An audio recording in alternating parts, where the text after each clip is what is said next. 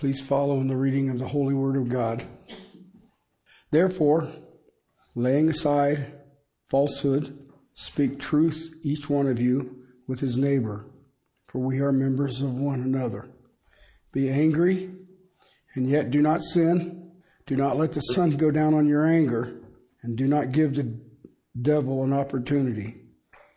He who steals must steal no longer, but rather he must labor, performing with his own hands what is good, so that he will have something to share with one who is in need.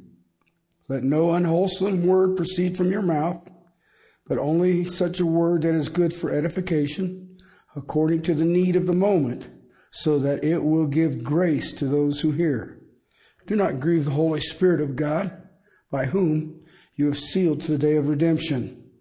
Let all bitterness and wrath and anger and clamor and slander be put away from you, along with all malice. Be kind to one another, tender-hearted, forgiving each other, just as God in Christ also forgave you. I told you that when I first started this book, I knew it would have a widowing effect. It would separate. Okay? There are many times when we look at Scripture and we see the do's and the don'ts. Most of you, when you think about the Ephesians, the things I'm supposed to do is love my wife as Christ loved the church.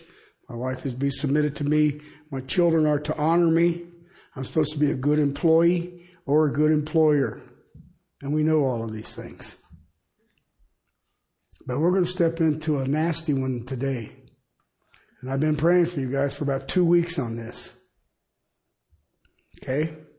So before I begin, I would like to give you the Apostle Paul's prayer as we look at the Word of God. I pray the eyes of your heart may be enlightened, so that you will know what is the hope of his calling, what are the riches of the glory of his inheritance in the saints, and what is the surpassing greatness of his power towards us who believe. These are in accordance with the working and the strength of his might, which he brought about in Christ, whom when he raised him from the dead and seated him at the right hand in heavenly places, far above all rule and authority and power and dominion and every name that is named, not only in this age, but in the one to come. You're going to need that. I told you that this book is divided in half. 3 chapters tell me my position in Christ, what every Christian is. Okay? Because of my position in Christ, the last 3 chapters tell us how that looks. Okay? In everyday life. Now, a lot of this, we can look through it and we say, yeah, okay, I got it, no problem. This text is very difficult. Very, very difficult. Remember I told you, we set the stage with this section with we are to put off the old, we are to put on the new. Okay? Why? You are a new creation. Let me give you an idea about that. Chapter 1, verse 3. Blessed be the God and Father of our Lord Jesus Christ, who has blessed us with every spiritual blessing in heavenly places in Christ. Okay, so what blessing are you missing? Okay, verse 4. Just as he chose us in him before the foundations of the world, that we would be holy and blameless before him in love. He's given us every spiritual blessing in the heavenlies, then we are holy and blameless in love. Verse 5, he predestined us to adoption as sons Do you ever think about that? You're in the family of God. Every one of you. Adoption as sons through Jesus Christ to himself according to the kind intentions of his will. Verse 6, to the praise of the glory of his grace. Does your life exude praise to God for his glory? That's what you are in Christ.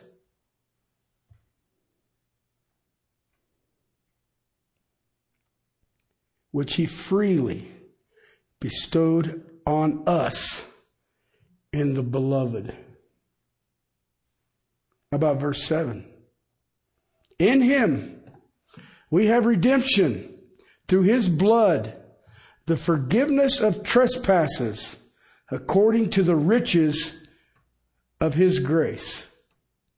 You get that? You know what the word according means? You notice it's not out of.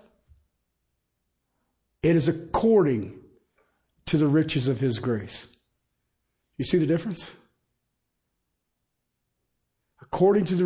What is the breadth, the depth, and the height of God's grace? That's yours. It's not out of. 8 and 9. I love this word, which he lavished on us. In all wisdom and insights, he made known to us the mystery of his will, according to his kind intentions, which he purposed in him. Verse 11. We have obtained an inheritance. Ever think about that? What does God own? That's your inheritance. Okay? That's happened already, people. I'm not waiting on it.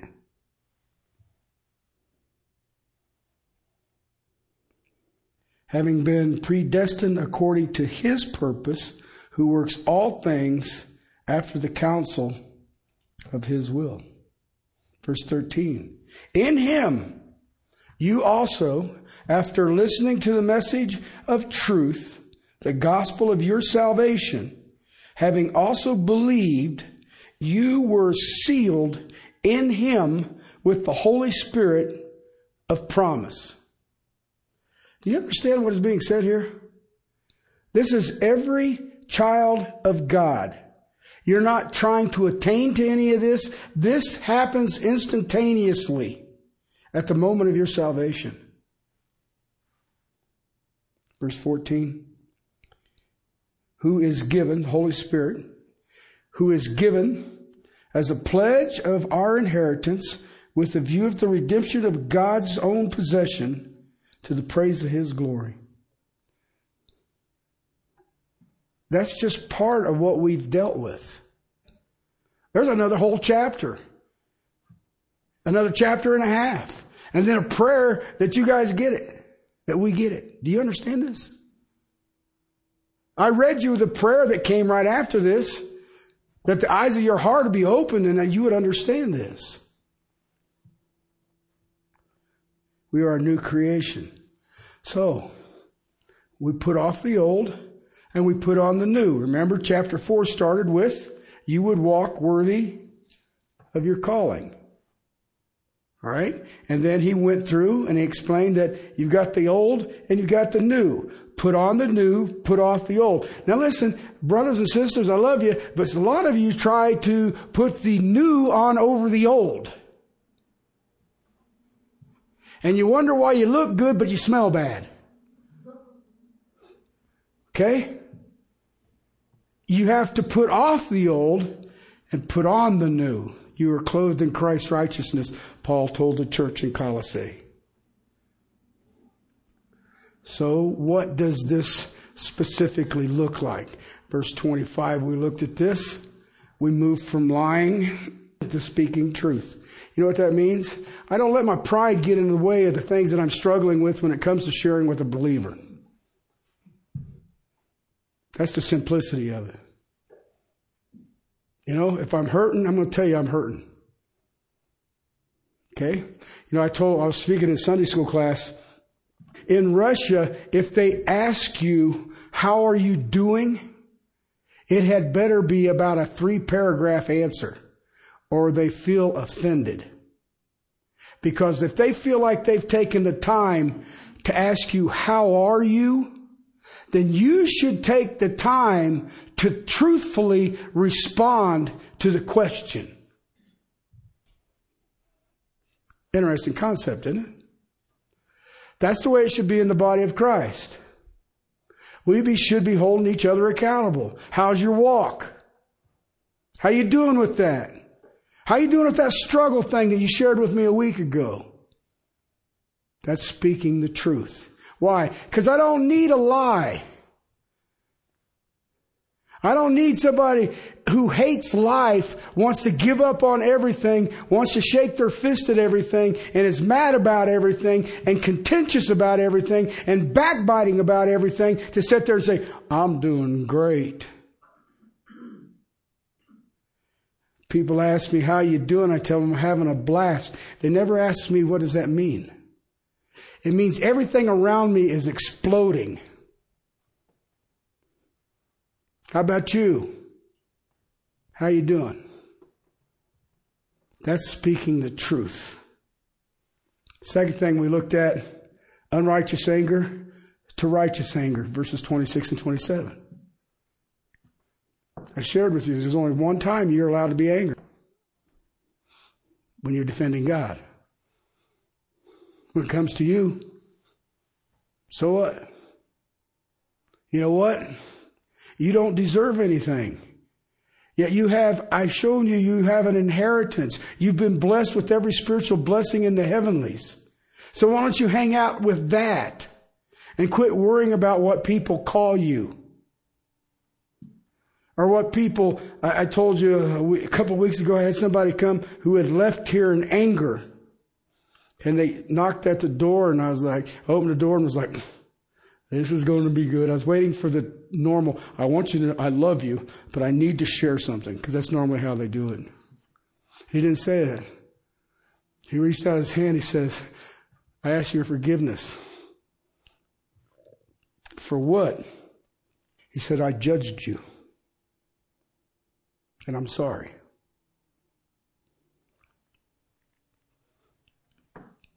Interesting concept.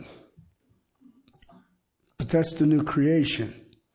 That moves from unrighteous anger to righteous anger. Righteous anger is I'm defending God.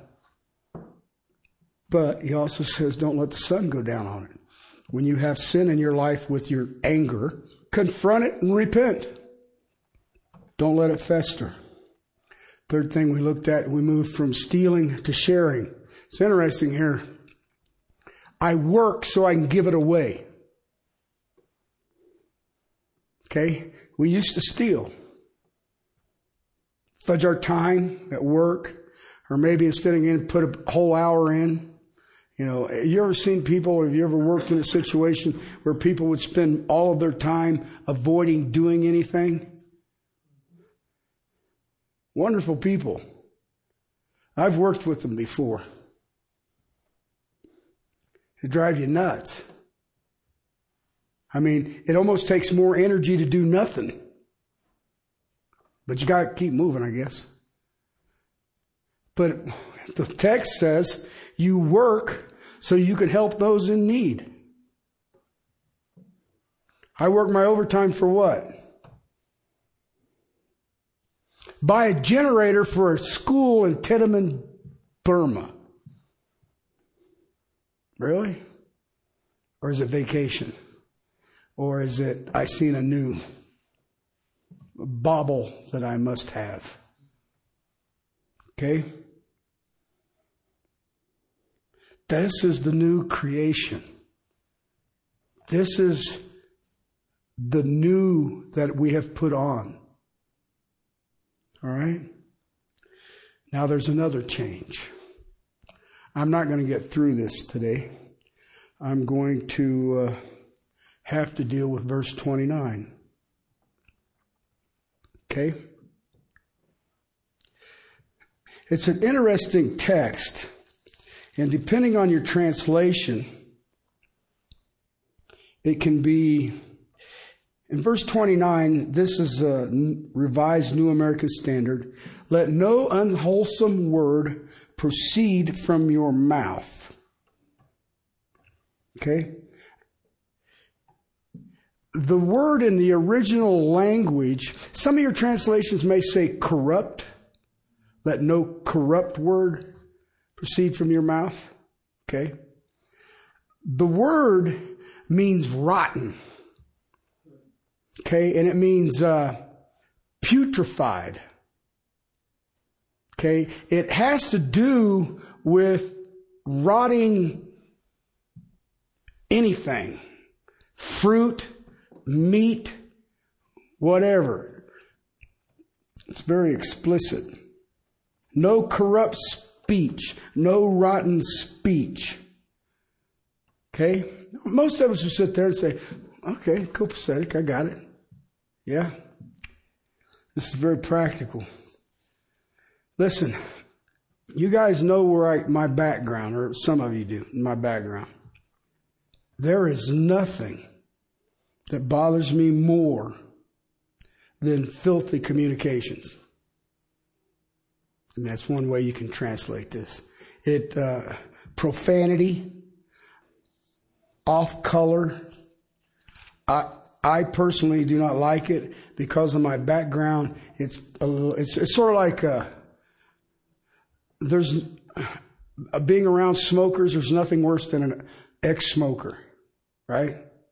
Well, in the trades that I grew up in and worked through, and what I did as a young man, that language, that coarse, filthy speak just annoys me. And when I think about it, and I think about this, it's that corrupt that Paul used here. It's that rotten. The word literally means it's useless. It's worthless. It's diseased. Okay, now most of you are sitting there going, well, I'm not speaking disease. Okay? It smells. And you know what? When I hear these things, I realize that it doesn't do anything for anybody. And at some point you get to where you don't even want to touch it. If you use the terminology Paul's using, let alone eat it. That kind of talk has no place in a Christian. I mean, not even dirty jokes. There's no place for it. The off-colored profanity, dirty stories, crude things. And some of you know that I spend a lot of time with lost people, and they all want to express themselves, and they get these dirty jokes, and they tell me them, and I just stand there and look at them. And they're chuckling, and all of a sudden it's like, he's not laughing.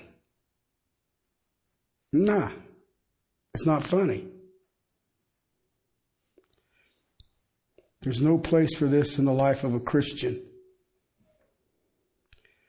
We are new, remember? Like never before. Okay, so let me give you some ideas about this. In Matthew's Gospel, chapter 26, verse 74, this is the third time they accused him of being a Galilee and had been with Jesus. Jesus was under arrest. And on verse 74, it says, the third time when he was accused, he began cursing and swearing. Okay? Then he heard the rooster crow. And it says he wept. And shortly thereafter, if you take the harmony of the Gospels, you put Luke's across the top of it, you'll see that they walked Jesus across from Caiaphas back to Annas. And as he was walking across the plaza, when Peter was cursing and swearing that he never knew him, the rooster crowed and Jesus turned and looked and made eye contact with Peter. How would you like that? Can you imagine? He told you that you would deny him 3 times, and you conclude it with vulgar language, and then you make eye contact with the creator of existence. You know what? I don't care who you are in this room, but there's not a one of you, me included, who does not have problems with their mouth. I can give you a Bible verse for it. James chapter 3. If you can take care of your mouth, you are a perfect man. So which one of you is perfect? Okay? Let me give you some help. The book of Psalms, chapter 141, verse 3. You should probably mark this down and use it on a semi-regular basis, or maybe even more than semi-regular. Set a guard, O Lord, over my mouth, and keep watch over the door of my lips. Ask yourself a question, brothers and sisters. Is Jesus Christ the doorkeeper of your lips?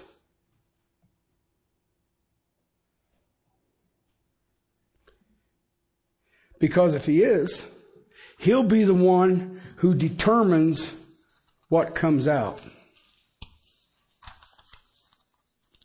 Remember, there's no place for this rotten communications, this corrupt, disgusting, filthy communication, or as this text says, unwholesome. Not even room for dirty innuendo. Okay? Colossians chapter 3, verse 8. Killing all of the old things, put off filthy communications that come out of your mouth. There's no place for a believer. When people talk like that, it's obvious what's going on.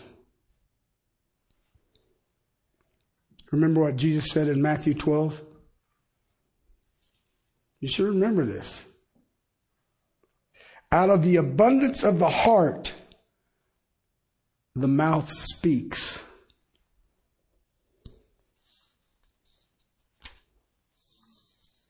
Listen, at my age, the years that I have walked with my King, I have learned, sometimes the hard way, that you can tell a lot about somebody's heart by what comes out of their mouth. Ephesians chapter 5, verses 3 and 4. But immorality or any impurity or greed must not even be named among you, as is proper among the saints.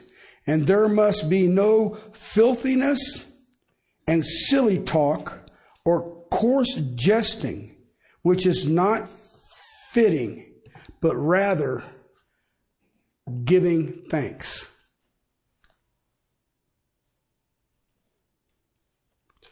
In Romans chapter 3, speaks of the depravity of man. And what you find through there in the combination of the text is that the depravity of man starts on the inside and comes out of his mouth. And we are told to get rid of it. Okay? So you see the seriousness of what I'm trying to deal with? Okay. We don't want to hear it anymore. We're Christians. We're new creations. Born again. So, what are the features of the speech of the new man? It's 3 in our text. Okay, verse 29. We're going to put on the new, right? Put on the new. We're a new creature. We're getting rid of all the coarse stuff. Verse 29. But only such a word as is good for edification. See, that what we just went through is easy. Okay, yeah, I don't do dirty jokes no more. And the only time I cuss is when I hit my head on something or smash my thumb in the door or some of that other stuff. I've still got this jacked up finger. I didn't cuss because it hurt so bad I couldn't breathe. So it's just like, okay, so I wanted to. I'm honest. It was just that there was no air left to produce profanity. Okay?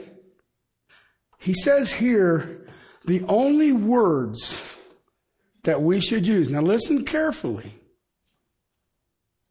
Okay? Listen very, very carefully. Is the words for edifying. Edification. Now think about it. I don't want you to think about your spouse. I don't want you to think about your kids, co-workers, or anything. I want you to specifically think about yourself. When we talk, okay, and if the Lord is keeping watch over our mouths, whatever comes out should build others up. See, that's what edifying means. Think about your words. Are you tearing down? Or are you building up? Are your words in every situation encouraging, strengthening? Do they spiritually edify the hearer? Are they spiritually positive? Are they strengthening the hearer's spirit? Making them stronger. Is that what happens when you talk?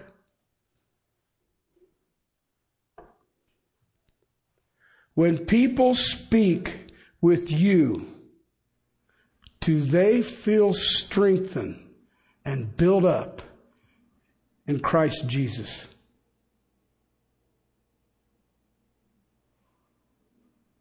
Sure cuts down on the vocabulary, doesn't it? With our kids, with our spouses, with other believers, does it edify?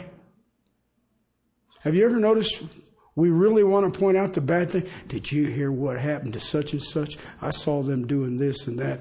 It's like that one joke I seen, the lady in the church who was the self-righteous one. She told everybody what was going on in town. This old boy was coming to church, just started, drove an old beat-up pickup. And she came to church one morning. She says, I saw your truck parked outside of the bar in town. He didn't say nothing. He just walked out. That night, he took his truck and parked it in front of her house and walked home.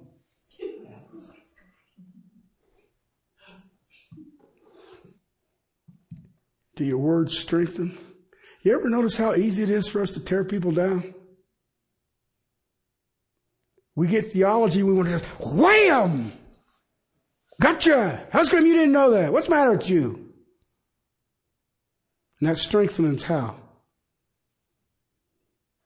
If they're a young believer, you're just going to pour it down on their heads and walk away and say, I can't believe you don't know that?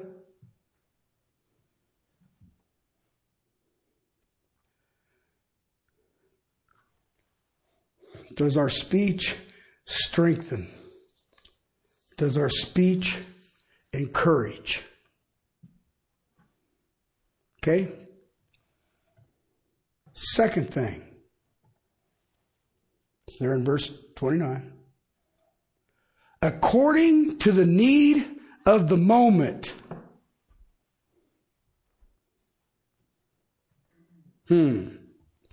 It fits the need.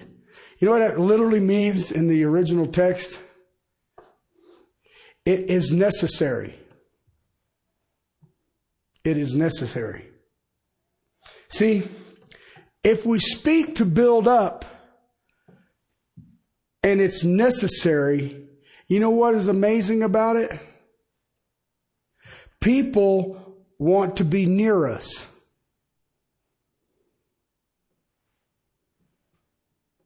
If you're critical all the time, or bitter all the time, and yeah, I'm speaking truth, and if I didn't speak truth, it wouldn't be love. You know what? You're not going to get a whole lot of hearers. Because people struggle with sin like you don't. And they want encouragement. And they want to hear words that strengthen them in Jesus Christ. And they want it when it's necessary. We have a tendency to be unnecessary. I've told this to people over and over. 2 ears, 2 eyes, 1 mouth. There's something we should be doing twice as much of. And that ain't what we do.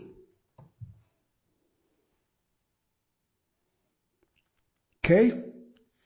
People who are strengthened by your speech, and you use it when it's necessary. You know what? Majority of the time that I've had to deal with situations, I never had to say a word. Just being there was all it was needed.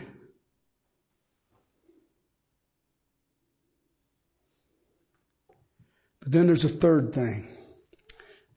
Into 29. I'm going to do it for edification.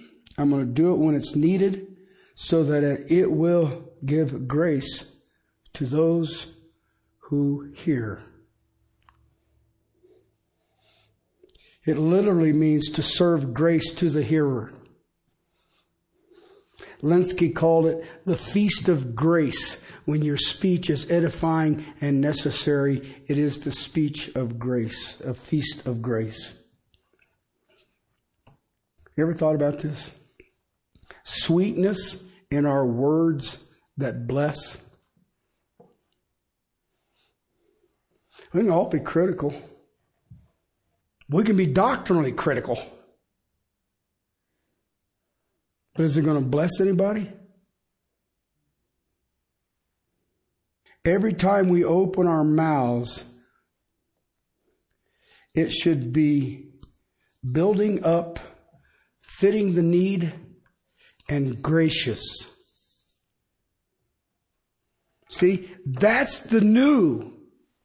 See, the old was filthy. It was rotten. It was corrupt. It tears down. It lays bare. We are new creations. We have new hearts. Remember, out of the abundance of the new heart, we should come new speech. Let me give you an illustration. Luke's Gospel, or chapter 4, verse 22. And all were speaking well of him. This is Jesus. All were speaking well of him and wondering at the gracious words which were falling from his lips. And they were saying, is this not Joseph's son? Anybody say that about you? Hey, listen, I know some unbelievers who have run into some Christians and they don't go to church because of the talk that came out of the Christian's mouth. They tell me that. I run into such and such and I run into such and such, and I was sitting there thinking, how would you like to go to heaven before the Lord Jesus Christ in his mercy seat and judgment and hear that some people didn't go to church because of your words?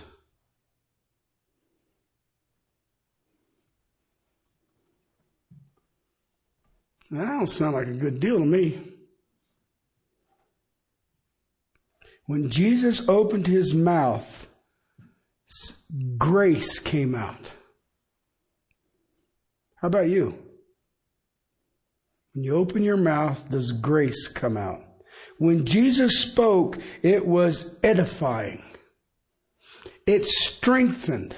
It built up. It improved. And it was necessary. And it was full of grace. Unmerited favor. If you remember Colossians 3:16? Okay? If you let the word of Christ dwell in you richly. You know, I try to get people, you know who, you guys know me. Read your Bible. Okay. Read your Bible. Okay. Well, I didn't have time. I slept in. Or I didn't sleep well. I couldn't see. I want to hear it. I only got one eye. Give me a break. No. Read your Bible. Let the word of Christ dwell in you richly. Why? So when you open your pie hole, words of grace that strengthen and are necessary come out. And if not, do me a favor. Shh. Don't say nothing. There's too many people in this town know who I am and know what I do. And I don't want to tell you how many times that they tell me that you guys are a reflection of me. And the times that they've said that, it wasn't a compliment. I was trying to defend.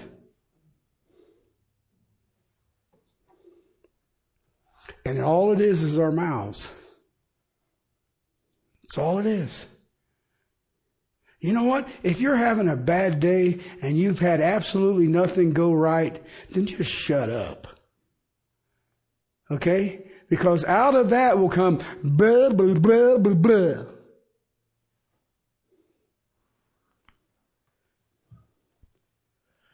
If the word of Christ dwells in you richly, when you open your mouth, guess what comes out? Strengthening, when it's necessary, and it's full of the grace of the Lord Jesus Christ. That's when the Lord sets watch over your lips. I mean, have you ever seen couples? They love each other. They got the blinking eyes and I love you and I'll buy you flowers and all the rest of it. And have you ever heard some of the other conversations?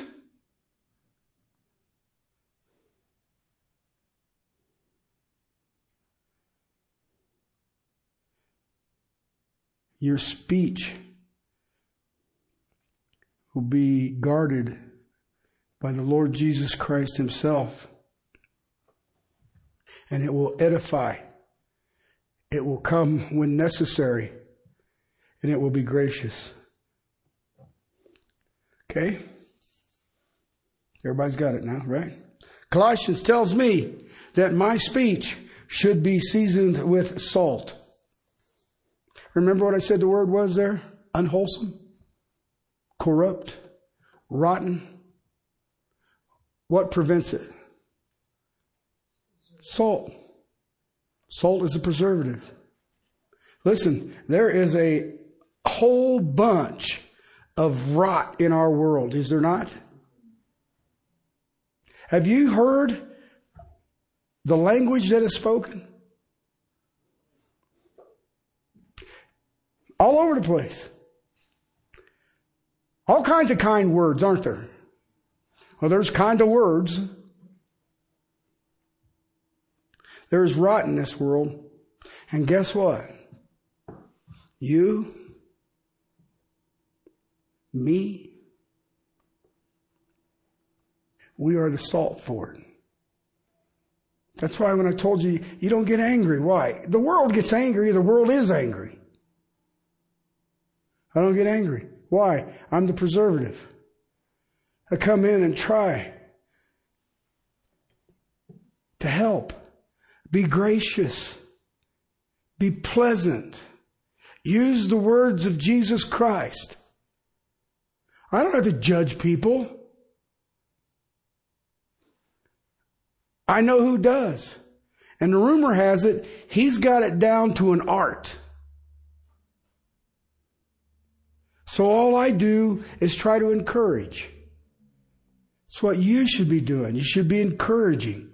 It is easy for us to tear down, is it not? And when you do that, all I want you to think is, I still got that smelly old suit on, don't I? Instead of putting my good one on. When you talk, are you part of the corruption? Are you part of the rot? Or do you stop the corruption? Act as a preservative. So you got an option. You can either be salt or you can be rot. Okay? Something to think about. Because I want you to read in the context of Ephesians, what does it say next in the same sentence? I know it's got a different verse on it in verse 30, but what does it say? It's still the same sentence. Do not grieve the Holy Spirit. Did you ever think about that for a second? Let that rattle around. My language, my conversation can grieve the Holy Spirit. I'll deal with that next week. Listen, brothers and sisters, I fought with this thing for a few weeks. I knew what it said. It convicted me deeply. I pray that it convicted some of you. But I want you guys to stop for just a second. I want you to bow your heads before the throne of God and repent if your mouth has been unguarded, and beg that He would guard your mouth. Please pray.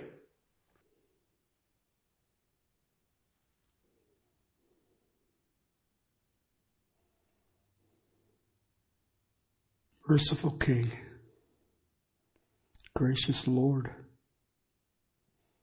loving Creator,